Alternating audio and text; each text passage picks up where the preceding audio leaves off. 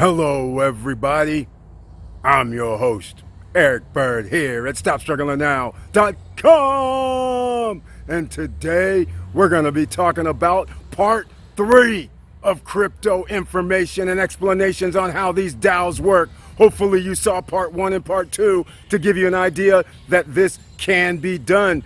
Maybe it's not a Ponzi scheme. Maybe it's not a scam, but it's up to you to determine and do your own due diligence and research. And welcome to Foci Optics. Check.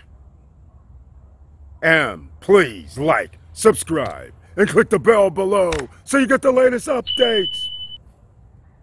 Now, let's get to it.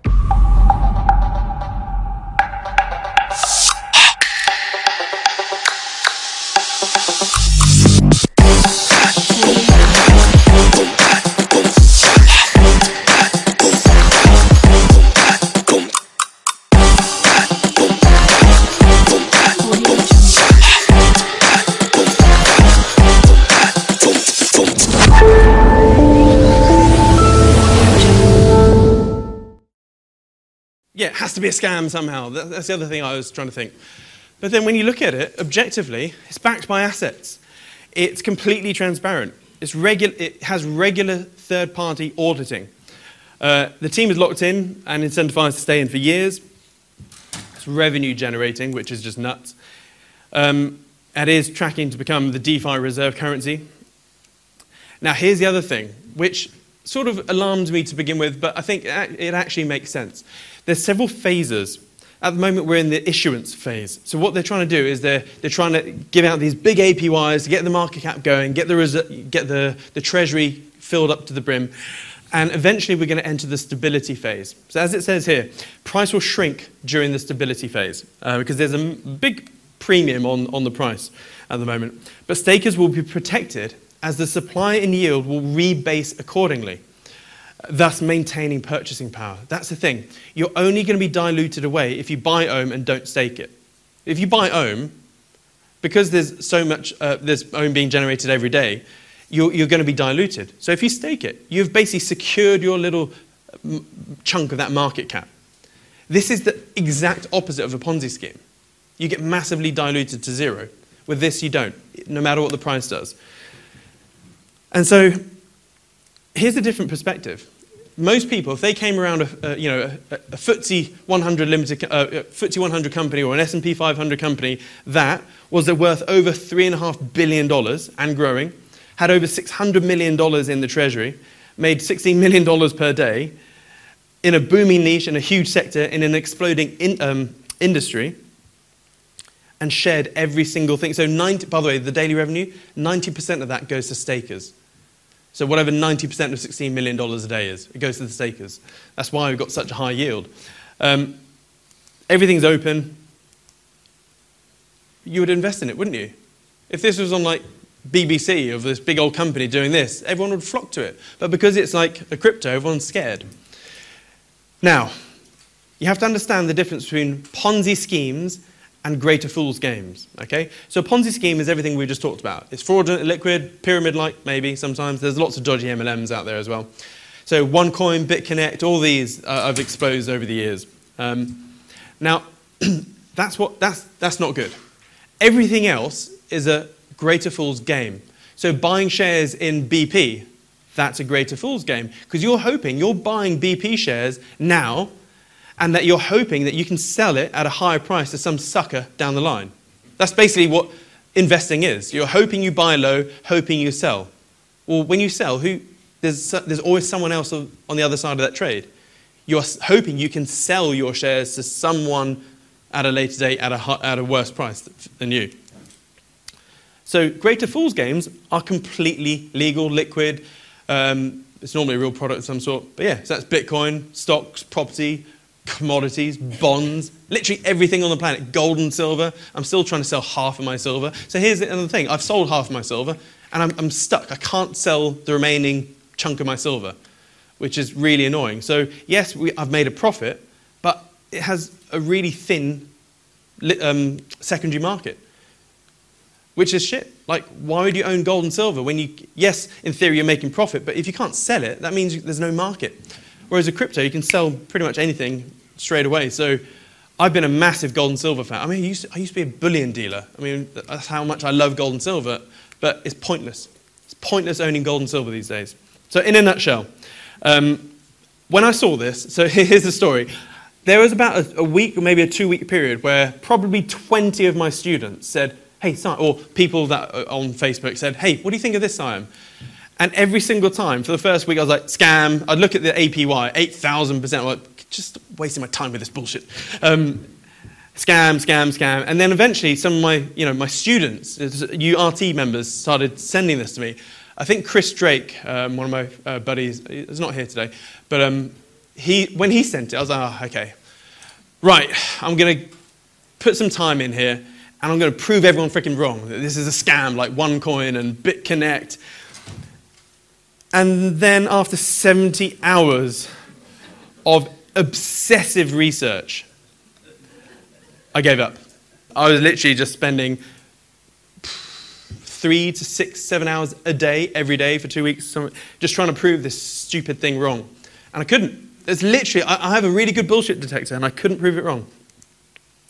Now, I really am denied about sharing this, but I think most of you here already know because you see my videos.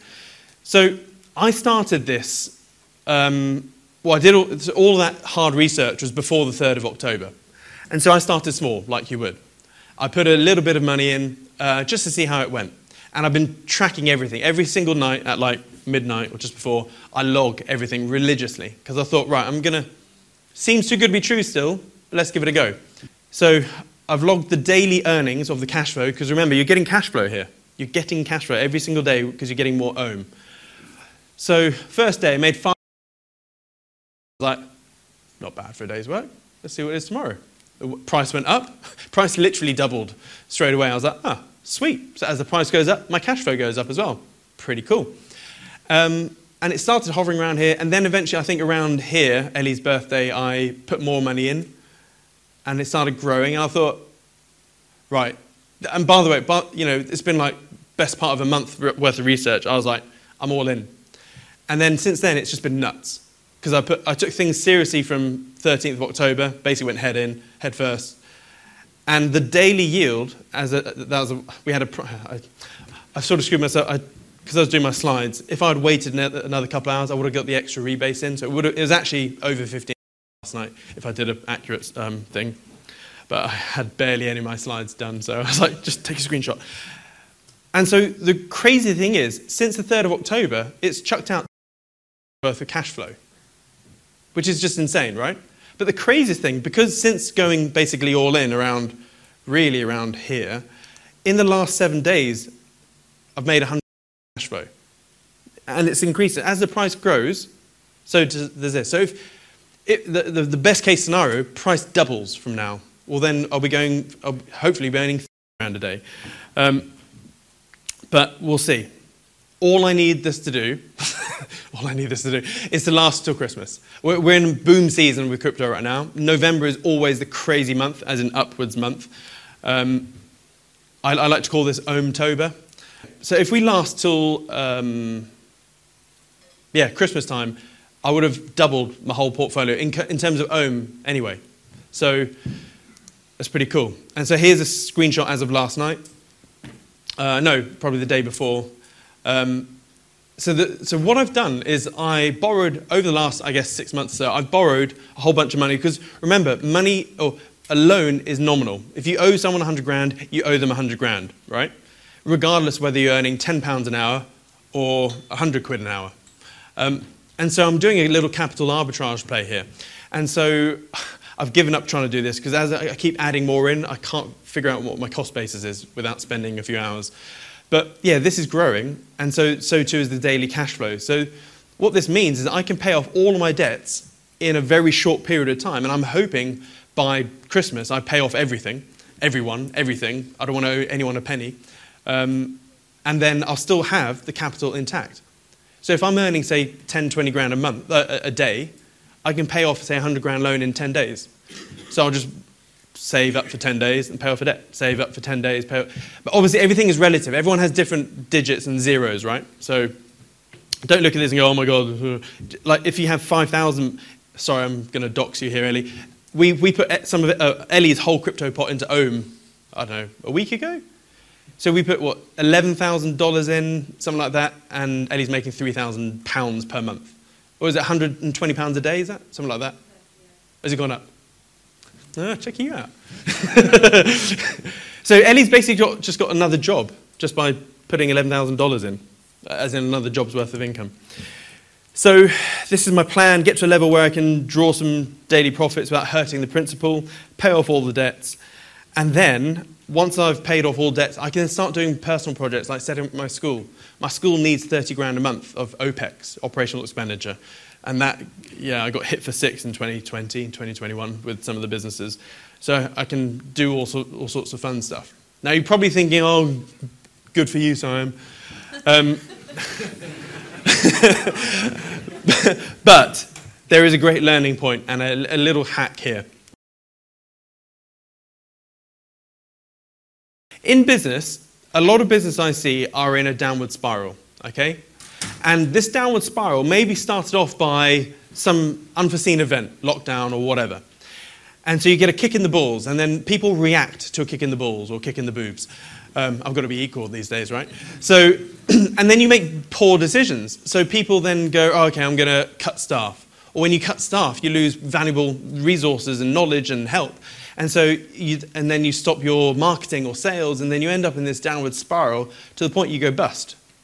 So if you're in business, you must be obsessive of outward expanding spirals, not downward spirals, okay? So whenever I make a decision, I literally, for a split second, think to myself, is this a downward spiral activity or action, or is it an expanding spiral? Eventually, you'll just train your brain just to instantly know. And so you've got to work on expanding spirals. And so here's the thing. You can apply your own profits to business, and you can boom your business. So you always need, I like bolting on assets and squeezing each asset into things. So you have some business capital, right? Or some business profits. Plonk it into Ohm. Ohm is going to give you cash flow, and you can use that cash flow for adverts, marketing, salespeople, business development managers, whatever you want. Whatever gets you money in your business. More ads means bigger profits for your business. Guess what? More profits you can dump into Ohm. Interesting cycle here. And it just grows and grows and grows and grows. And then, moon, baby. So that is a really good sort of expanding spiral where you can tie in your Ohm to, put it this way. Take VAT, controversial topic here. You don't own VAT, right? You're simply holding it for the crown, and then you're passing off through every quarter. Well, at the moment with Ohm and some other spin-offs, you basically break even, as in you double your money every 60 days. Or with Time, another one, that you double your money in 42 days. You could maybe put your VAT money in, double it, and then pass it through. That's not financial advice. But there's more. There is more, believe it or not.